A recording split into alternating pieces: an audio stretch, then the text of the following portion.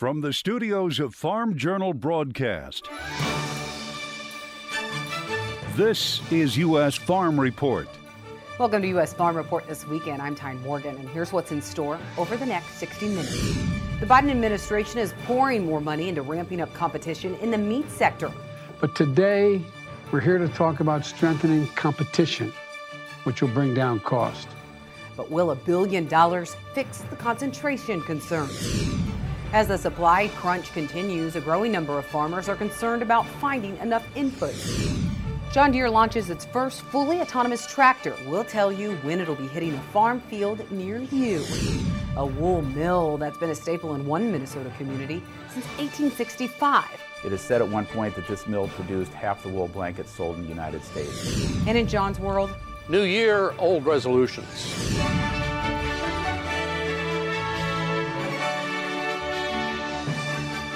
the Biden administration is launching a new effort to boost competition in the meat industry that it hopes will also help lower prices for consumers. President Biden, along with USDA Secretary Vilsack and Attorney General Garland, unveiling the plan this week while also meeting virtually with farmers and ranchers. 50 years ago, ranchers got over 60 cents for every dollar a family spent on beef.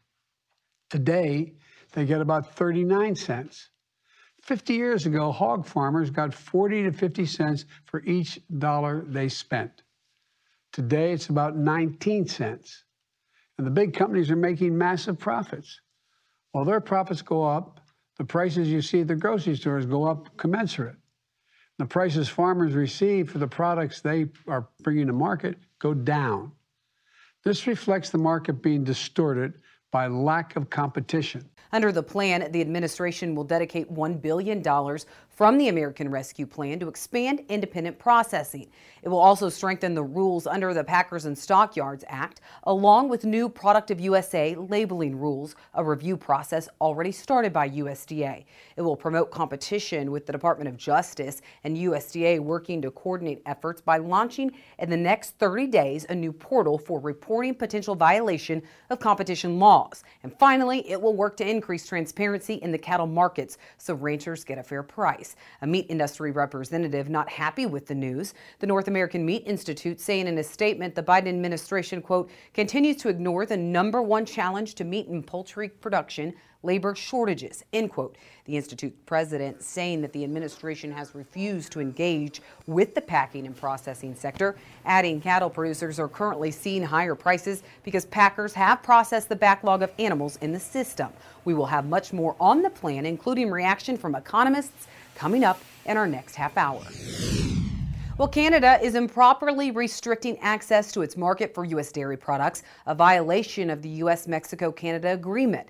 That's the finding from the USMCA Dispute Settlement Panel this week. The panel was launched last May. This is the first case brought before the panel. The U.S. Trade Representative's office saying the panel agreed with the U.S. that Canada is breaching its USMCA commitments by reserving most of the in-quota quantity in its dairy tariff rate quotas for the exclusive use of Canadian processors. The National Milk Producers Federation and the U.S. Dairy Export Council celebrating the decision, calling it a victory for U.S. dairy farmers and the dairy industry. Well, one of the biggest names in farm equipment says it plans to make a fully autonomous tractor available to farmers later this year. Farm Journal cameras were there as Deere officials showed off the advanced technology and consumer electronics show in Las Vegas, including a video of a farmer from Blue Earth, Minnesota, putting the technology to work on his farm by simply swiping his smartphone to activate the tractor to do some tillage work, all with no one in the cab. We need labor for lots and lots of hours for short periods of time. The auto steer and technology has helped reduce our labor load, which makes my life a lot easier.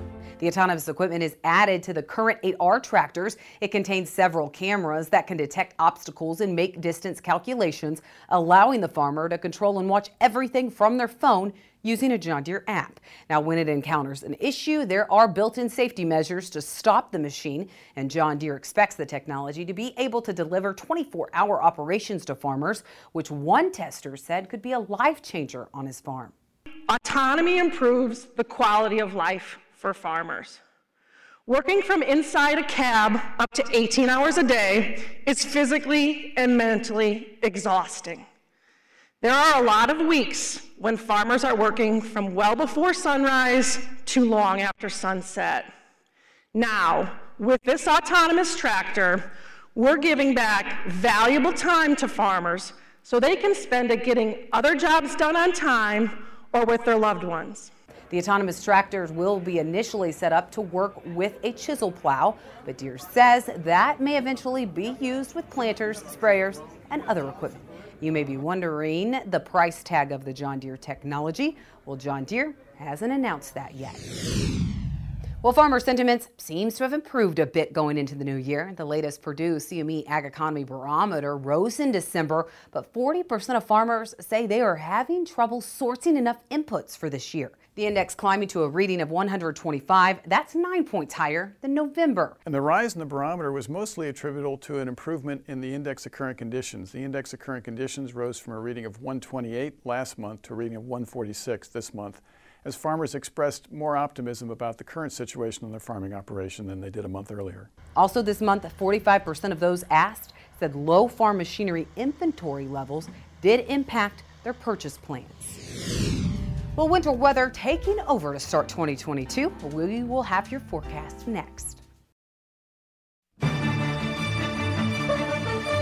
Time now for a check of weather with Matt Yurisovic. Matt, what a chilly start to 2022. Blizzard conditions in the plains, but does the cold and snow continue to headline this January? Yeah, Tyne, it has been a very cold start to the month of January. More snow and cold could be on the way, but as we head through this week, could be a little on the milder side, especially in places that dealt with very cold temperatures just last week. So right now, looking at our root zone, you can see very moist soil down there in the Tennessee Valley after all of that rain and snow that came through to end last week. And then we're very dry here, right through the middle part of the country.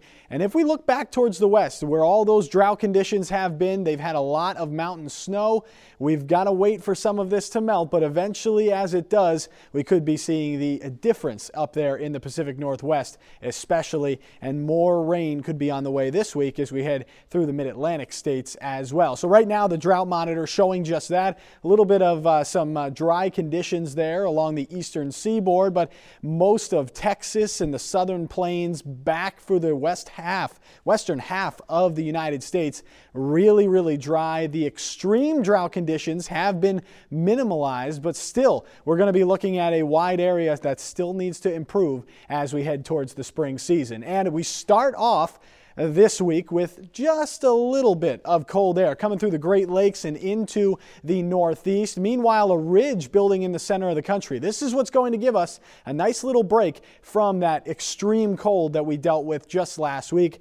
But it does break down eventually. It is January, and as we head through the rest of this week and into the weekend, we'll start to see that chillier air dip back in to especially the northern plains and the Great Lakes. So as we head through this Monday, the main story is going to be some lake effect snow going on downwind of all of the Great Lakes. Meanwhile, very warm across the deep south as the system pulls off of the Florida coast. Could see a few showers, maybe a couple of rumbles of thunder down that way, while remaining mild back there on the western half of the country, and another system coming into the Pacific Northwest bringing more rain and some snow along with it. As we head towards Wednesday, mild across the middle of the country, some shower activity starting to move its way up from the Pacific and come into places like Texas and New Mexico, bringing some shower activity. And then the warm air starts to surge up just a little bit, more mild up there in the north, warm across the Florida coast there. And then here comes all of that rain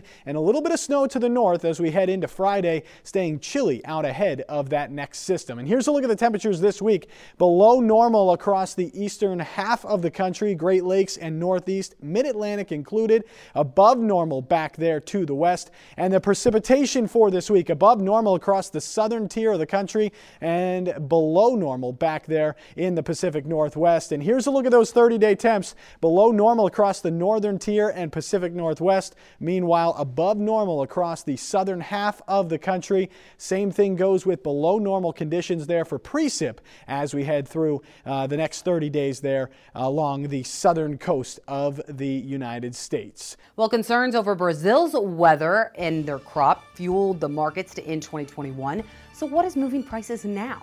Garrett Toy and Brian Splitt join me next. U.S. Farm Report is brought to you by Germinator Closing Wheels. Germinator, it's not just any closing wheel. Reach your yield potential. Pre-order by January 31st with coupon code USFR for free shipping. Well, welcome back to U.S. Farm Report this weekend. Garrett Toy as well as Brian Splitt joining us. All right, Garrett, before we close out 2021, it was really a story of weather trumping demand, and that was really fueling the market. But now here we set kind of this first full week of 2022. What is driving prices right now? It's still weather. The demand's going to come if these production cuts keep coming. You've had Agrella here with a 14 million metric ton cut and Brazilian soybean production. You had StoneX out with similar type cuts. And we've got soybean prices that are nearing $14. And all of a sudden we're looking at, global soybean supplies, or at least the South American supply situation that's now looking at a year-over-year decline rather than a year-over-year increase. So, that's going to potentially help the U.S. S&D a little bit. The exports continue to lag, and the focus from the Chinese for the near term is on South America, January, February, March, new crop South American supplies. But ultimately, the soybean crop, if it continues to drop in South America, is going to drive some of the demand back to the U.S. on the export front in July, August, September timeframes. So the focus, still focused on weather, focused on beginning of the year money flows, but demand is going to come on the back end if these issues in South America continue. Well, Brian, next week we have a big USDA report coming up. So when you look at the issues and just the wide range of expectations we have for South America's crop, yet some of those concerns about demand and some of the things that Garrett cautioned about, what could happen next week with this big USDA report? Well, so we've got several reports that are going to come out all at once, and we're going to have the quarterly stocks. We're going to have the final production numbers from this year's crop. That'll all be integrated into the new balance sheet for WASDE for our domestic balance sheets. And we'll have the winter wheat seeding. So there's an awful lot that's going to happen on these numbers. I think based on some of the signals the market's telling us, and specifically for corn, we continue to look at the lack of carry in the market. March and May corn are essentially trading at the same price. Both of those are trading a few cents over the July contract. We've got basis on fire in most areas out there. Especially out west, where I think they're concerned about, this dry condition continuing into spring and in summer and potentially having a drought. A client of the firm out in Liberal, Kansas, that has a local feed yard out there, bidding $1 over the board. So this is something that I think is going to potentially show lighter than expected stocks. And we'll see how the overall production numbers come out. But the structure of the market's telling us right now that things may be a little bit tighter than what the USDA is leading on the corn. Exports are good. We're running well above the 5-year average on exports. And that might not be the case on soybeans. We're running right at about the 5-year average. But as Garrett had mentioned, I think those sales will come down the road, especially if we continue to see these numbers in South America drop. And I know right now the areas in central to northern Brazil are looking very good. We saw the acreage increases in the areas that are seeing good production potential. But we're going to be kind of looking at what the weather looks like in those areas over the next 2 weeks, because if we keep getting rain and maybe as much as 150 to 200% of normal, that's going to slow down harvest. And that is going to delay the planting of the safrinha corn crop, which was a problem last year that pushed their corn crop into the dry season. And that might bring some concerns about their corn crop down the road several months. So I think we've got a lot of reasons to still be friendly about the demand potential. Yeah, so Garrett, historically, where are the biggest changes made in these January reports by USDA? Is it on the supply side or is it on the demand side? It's the stocks report. You know, the stocks report is really where the tire meets the road. But I think the fact of the matter is, I don't think that we can expect to see another 600 million bushel miss like we saw, last year. And I do think it's interesting. Obviously the South American weather has pulled corn up. The beans have been the leader and it's pulled corn higher. If this USDA report was held today, March soybeans are exact same price as what they were this point last year, but corn is $1.10 higher. And so corn was the weak leg last year, had the upside potential. Now we've kind of caught up here. And I think that once we get the stocks report and there's no surprises, I agree with Brian that, we've got cash this time last year was 25 over in central Illinois. It's 13 over, but yet futures are $1.10 higher. Cash is still strong, a lot of cash overs. I would not be expecting a bearish surprise in the stocks report by any means, just given what the old spider senses are telling us on the cash and the fundamentals right now. Yeah, really good point. Okay, Garrett and Brian, we still have a lot more to cover, so we'll do that later on U.S. Farm Report. Stay with us. John Phipps joins us next. U.S. Farm Report is brought to you by AgriGold, your seed ally in the field, with unparalleled options that perform on your farm. Learn more at agrigold.com. Well, a survey late last year showed 1 in 4 Americans made a New Year's resolution. John Phipps shares his this weekend. Well, the holiday season has faded into a fog of riotous parties and social regrets, or in our case, regrettable Hallmark movies and delicious meals that somehow lasted for days because the recipes Jan has are for 12. This year was an away game for our descendants, so Jan and I enjoyed our traditional decorations and music undisturbed by the commotion and those pesky grandchildren. Yippee. But that is behind us, and we march into 2022 with a reprint of resolutions from years before. Only some of these have taken on a slightly less loathsome nature.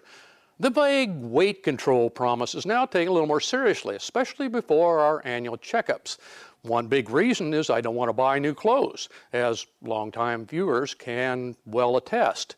Therefore, I face a hard line on the scale that none shall pass. The other familiar oath is to get more exercise. The least obnoxious choice is simply walking. First, it doesn't require changing clothes or buying equipment, although I have to admit, wearing a fitness monitor or something like an Apple Watch has proven to be a surprising aid. It provides real numeric data instead of dubious memories of exaggerated activity. Even though the wind always seems to be in my face, the sheer simplicity of walking frees the mind to fret or rejoice over past and future alike.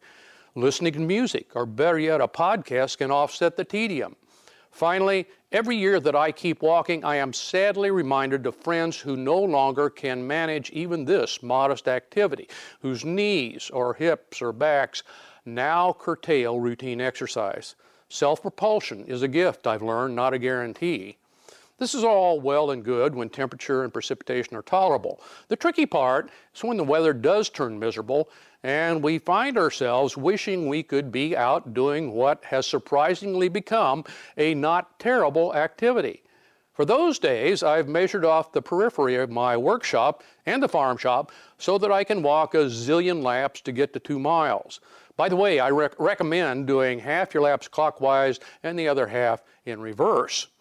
This trivial effort to burn a few calories allows moments of virtuous smugness. The problem is exercise seems to increase my appetite. Still, I can testify that doing what you can when you can helps postpone some aging penalties.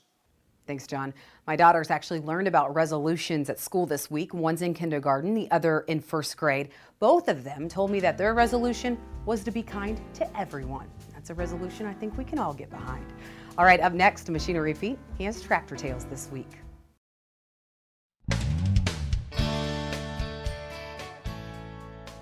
Hey folks, welcome back to Tractor Tales. This week we've got a treat from Illinois for you. A classic Oliver Super 77. It actually came from Kewanee Sale Barn. It hadn't sat inside because it was kind of brown, but that was okay. At least it only had a single layer of paint and it was easy to take off. The price was dirt cheap, so That's the way we like to buy them. It sat on the elevator most of the time, elevating grain in the cribs. It was handy because you could just flick the PTO on from the back, and throttle, you could get it real easy too. So had trouble, battery going dead, and monkeyed around with the key, checked the wires, put new ends on and everything. The points were stuck in that regulator, and that cured the sucker. It goes to parades, and then you get rides through the town, or you can go on a tractor ride too if you hit the right timing.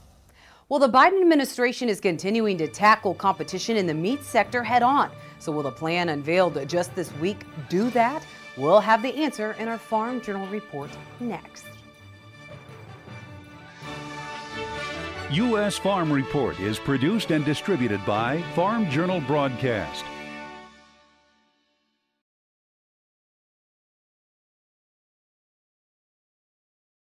Welcome back to U.S. Farm Report. Trusted, timely, tradition. Well, nearly 8 months after announcing plans to address antitrust issues in the meat sector, the Biden administration unveiling their plan this week. And that plan was crafted from 450 comments the administration received after asking for input on how to increase independent processing capacity.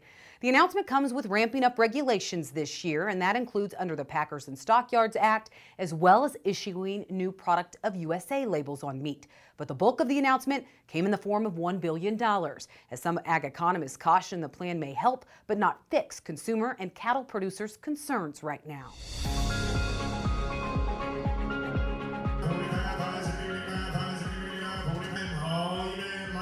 Every Thursday at 1 o'clock, you'll find Byron Wheeler right here. Our sellers for our feeder cattle, it'll be a 200-mile radius.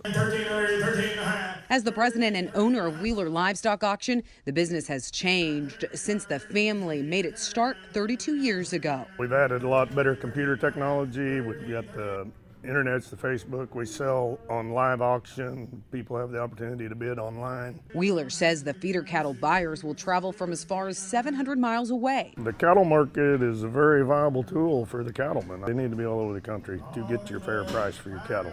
John McGraw is one of those buyers who makes the 180-mile round trip to Wheeler Livestock Auction most weeks. The market's gotten better, and because it's better, they want to sell them and take advantage of that. And as a buyer, McGraw says it's the efficiency and reliability that keeps him coming back. They tell you they're going to have something, they have it, they don't exaggerate, and they make it a point to take care of the buyer and the seller, which is, in my opinion, the best thing.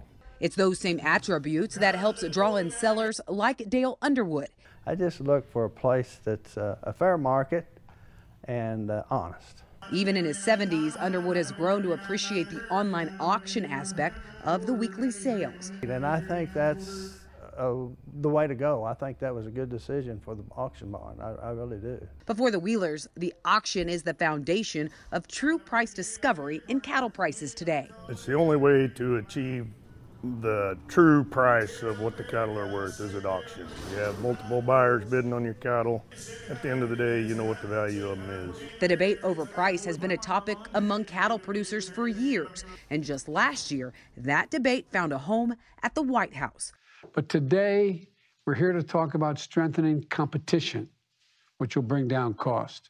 President Biden, alongside Agriculture Secretary Vilsack and Attorney General Garland, kicking off 2022 with a big announcement that followed through on the White House executive order in July to promote competition across the U.S. Without meaningful competition, farmers and ranchers don't get to choose who they sell to. The announcement this week was four-pronged, aimed at promoting competition within the meat industry while also driving down record retail meat prices. 50 years ago, ranchers got over 60 cents for every dollar a family spent on beef. Today, they get about 39 cents. Vilsack provided details of the plan, which includes $1 billion to help increase processing capacity and expand competition. We're going to need a lot of innovation in this industry. We're going to need new business models. We're going to need new ways of innovation and technology to create greater efficiencies. And small and mid-sized facilities need to have the opportunity to have this innovation as opposed to the big four. The Biden administration says the four companies control over 80% of the market. And now the quest to expand processing capacity is gaining more momentum and money. Several cattle producer groups have been asking for expansion in the packing and processing sector, specifically more plants, more companies, and by extension, more aggregate capacity. I think the biggest thing we see here is that it provides an opportunity for maybe smaller processors that want to focus on local markets to be able to grow and expand in those markets. Glenn Tonzer of Kansas State cautions even with the push for more local processing plants, the biggest challenge will still be labor. There's a long list of things in that announcement. The minority of them and the minority of the dollars deal with labor issues. And I think that is a concern that at least some groups would have, even with this announcement. University of Missouri economist Scott Brown agrees labor will be a big hurdle to keeping any plant open, adding that more automation will be costly for even smaller size plants. I think it's hard to overcome the economies of scale that exist in meat packing today. And that's the issue that I'm not sure we're going to see addressed out of the announcement that we saw this week. I don't think we're going to fully automate the industry overnight. $1 billion is a lot of money, but it's not enough to do that. During the White House roundtable announcement this week, Oklahoma Farmers Union said adding processing capacity is a major win for more than just cattle producers. If we can process them on a local level and then sell directly to consumers, it's just a win-win for everybody. It's a win for the consumer. They get more choices. In my opinion, they get a better product. He says in 2020, $10 million in CARES money went directly to expanding processing capacity across the state. And out of that, we had 19 new mom and pop small processors either open up for business here in our state, or they were able to upgrade an old facility to meet the new safety and health standards and be able to market that across state lines. But could there be too much packing capacity in the next few years? Well, economists say it's a real concern, especially considering the national cattle herd is shrinking due to drought and other challenges across the U.S. We may have fewer cattle as we get into 2023, 2024.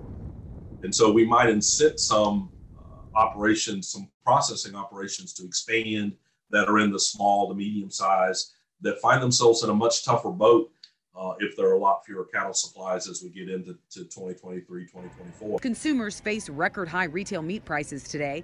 The Biden administration says packer concentration is to blame. I think in the short run, it's very hard to have any of this policy have a lot of effect on retail beef prices. There's a lot of just simple supply and demand concepts that are interwoven in very complicated ways in this vertically connected industry. And you can't point to one thing and sort of hope it's going to solve it. It's not that simple. But as consumers are faced with higher meat prices, cattle producers have not seen cattle prices climb at the same rate. I'm not sure that the changes that we see here are by themselves going to help producers either. We need to continue to be focused on price discovery and adequate price discovery. That's a very complex issue. I always say more cash traded cattle help with better price discovery, but doesn't equate to higher prices. As local livestock auctions continue to help create price discovery and transparency today, labor issues are also a battle some face. We are trying to get a USDA full-time market reporter, and due to lack of funds with the government, with everything that's went on, they're short-staffed, and so we're waiting our turn to get a USDA market reporter. And as Wheeler says, higher grain prices combined with climbing fuel and fertilizer costs continue to be a concern. He's optimistic about the new year. The cattle market's on the climb. It looks like, I think 2022 is going to be a great year for the cattlemen. Tonzer says there's a huge opportunity for breakthrough innovations within the meat processing sector with this, especially if public and private money are combined to create new cutting-edge plants. But economists say at this point, there's really a question of what USDA's definition will be of small or medium-sized plants. But when we come back, meat demand is propping up prices. So how is the demand picture overall? That's next. Welcome back to U.S. Farm Report this weekend. Well, we just finished, really an extensive report on cattle, and we'll talk a little bit more about demand as well as supply coming up in here in just a minute. But Brian, before we do that, we're coming up on a year when China really started that, that big buying spree of corn. When you look at the situation today and how we really haven't been exporting some of the goods out of the country at a rate that we would like to, if China came in with big buys today, do you think we could export all of those purchases? I do. I think we have to remember that the shipment pace may not be what we'd like it to be because we had some obstacles earlier in the year. We have to remember that we had a hurricane that knocked out a lot of our shipment capacity early fall, and that was an issue and really delayed a lot of the exports of what should have left the country. But I think as we move forward, the challenges are going to continue to be the freight and what we have in the Gulf. It should be able to get the product out of the country. I don't see a problem with that. So, the employment issues, labor, that's still going to be a struggle. If we continue to see more variance, that's going to be something that, we'll have ebb and flows where the availability of people to actually do the work is going to be an issue. But I still think if we saw China come in here, the market's going to find a way to get the product out the door. And I think the end user, we did a survey of end users that work with the firm, and they have an awful lot of coverage out there right now. We're estimating maybe about 60% of what their needs would be out to about August. So I think the product is out there in the hands where they need to be to get the product out the door. Garrett, where do you think the biggest risk lies with corn demand? Is it international and in export demand, or is it domestically when you look at the feed side as well as things like ethanol? We've got a reduced herd, we've in the cattle market, and that's what's kind of supporting prices here. But I think it's a short-term issue rather than a long-term issue in demand. I think that you look at this corn rally that we've had on the heels of the South American weather. The ethanol market might have, ethanol prices are moving in the opposite direction. Now, with this issue in Kazakhstan, crude's back above $80, so maybe that helps the ethanol market. But these ethanol margins have really kind of come under pressure.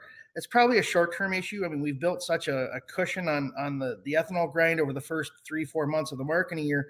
We've got about a 200 million bushel cushion here, so we've got some room to work. But how this impacts you is that, maybe you're not going to see as strong a basis pushes that you might think you'd see over the next 4 to 6 weeks, just because, like Brian said, a lot of people have coverage, but also because the margin structure just isn't as strong as what it was maybe in the first quarter of the marketing year. Now, that being said, with these continued South American production issues, exports are still running 150, 200 million bushel over the USDA forecast. If these issues, they're talking Argentina under 50 now, and we don't know what kind of acres we're going to see out of Brazil and Safrinha crop. There's still, the arrow could still be pointing higher on exports. Okay, Brian, real quick, we just heard from a couple of economists that said, listen, when you look at prices today, it's a product of supply and demand. We've had really strong demand. When you look at cattle, do you expect that to continue? I do. I think one of the issues here in the short term, and this has led to some of the weakness that we've seen this week, is concerns about the slaughter. Again, labor is another, we keep talking about labor, but when you have employees at plants call in sick, and it seems like everybody's gotten this new variant over the last month or so, everybody that I know, I think this is a short-term issue that'll work itself out. Brian, Garrett, thank you so much. Let's take a quick break, and then we'll have much more right here on U.S. Farm Report.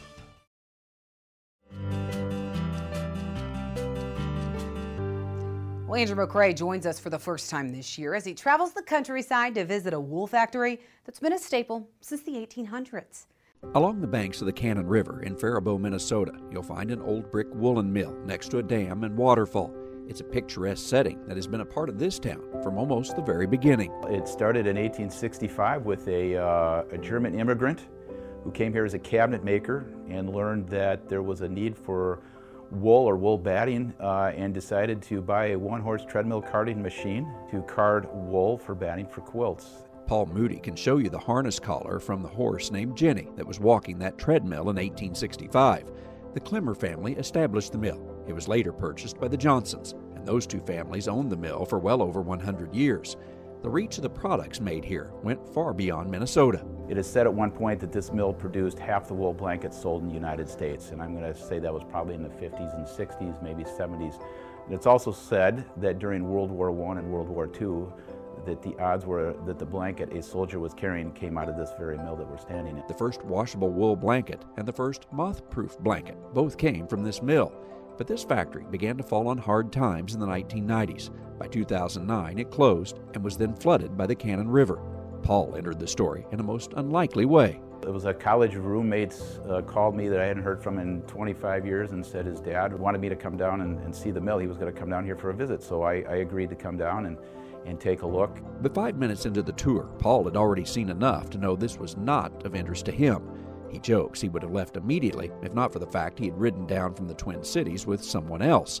2 hours later, after hearing the story of what the mill had been and perhaps what it could be once again, Paul's thoughts had changed. I went home and said to my wife, I said, there's something really special down here. I said, I don't know what it will take or if it can be done, but there's a story and there's something special there. Paul got in touch with one of his cousins who took a look. They jumped in and purchased the Faribault Woolen Mill, and by July 5th of 2011, they began operations with 5 former employees. By the end of the year, 40 folks were back at work, operating the machines and producing woolen wares. It's one of only 2 vertical woolen mills in the nation. With quality comes a process of craftsmanship that may take several days or over a week to complete. We dye the wool, then we card it, we spin it into yarn, then we weave it, wash and we wet dry finish it, gets napped, it gets cut and sewn. I mean, all of that happens under this roof. They source wool from both the U.S. and Australia, depending on the time of the year. Some products require wool from a specific location. We still do work for the military, for Army and Navy and some West Point. Everything needs to be U.S., so we're buying wool from our supplier. We just need that certified that it's U.S. wool. Paul says brand matters. He's often reminded of the importance of the name on the blanket. The name resonates. And there's times when we've had sales or a warehouse sale.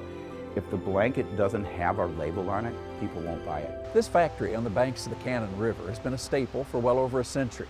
Its employees have produced blankets for our troops overseas and for countless people in this nation and around the world.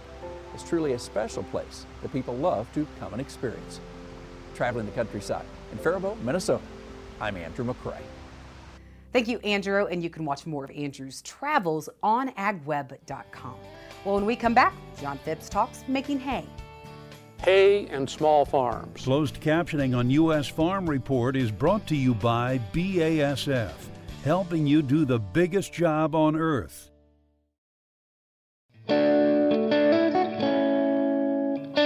Well, some producers in the West are struggling with not enough hay due to drought, but that's not the case everywhere. Here's John Phipps. From Dale and Bev Nortz in Richland Center, Wisconsin. Hope that's close. We went to selling hay for a living. Too much hay in the country and too much brought in from out west. Not as many livestock farms. Seems like whatever you do isn't going to make you money. It's like taking a cribbage board to a poker game. Whatever you have in your hands, no one wants. Well, thank you for writing. Your story is echoed by many smaller farms. Hay is the #3 crop in the United States, a fact many of us typically forget. But it includes large, sophisticated producers using enormous machinery and small farms on rougher ground growing competing products in competing ways. The concentration of livestock in our country also means that fewer markets exist for small amounts of variable quality forage. Hay is one of the few crops that can be grown on almost any farm. I've never truly understood the hay market because it's so dominated by local supply and demand. Hay is a farm product with low economic density, which means distant shipping is prohibitive unless quality, like first cutting alfalfa, will make it profitable. For instance, this fall, a truckload of beans would have been worth about $10,000 just a few miles from my farm. The same volume of hay would have been a few $100s. The fundamental challenge for small farms is painfully obvious: producing things other people want to buy, not things we like to produce. Numerous wonderful lifestyles and rural cultures of earlier times were made possible essentially by consumers with limited choice. Farm products were mostly consumed locally. The game changer was mechanization. It continues today, only it's focusing on automation. With labor no longer the limiting input, rural populations began and continue to plummet, taking along small towns with them. Education, ag innovation, and technology reinforce this trend. In this environment, the small farms I see surviving are unique, with growing and marketing innovations that help shield them from larger competitors.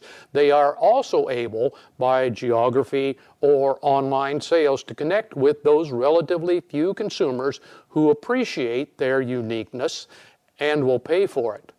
For typical small producers of row crops or hay, few answers other than off-farm income have been found to make them competitive. Thanks, John. And if you have questions or comments for John, you can email him at mailbag@usfarmreport.com. Well, GM unveiling its first ever electric truck. We'll have a first-hand look next. Find farm equipment on Machinery Pete's January 18th online auction. No reserve, no buyer fees. Start bidding now at auctions.machinerypete.com. General Motors unveiling its first electric truck in Las Vegas this week. The debut happened at the Consumer Electronics Show. The Detroit automaker says the work truck, or what's being called WT, will be available starting spring of 2023. The company says the truck has a 400-mile range. GM has made a commitment to fully transition to electric vehicles by 2035. Well, that's all the time that we have this weekend. Thank you so much for tuning in. Join us next weekend as we work to build on our tradition. Have a great weekend, everyone. U.S. Farm Report is produced and distributed by Farm Journal Broadcast.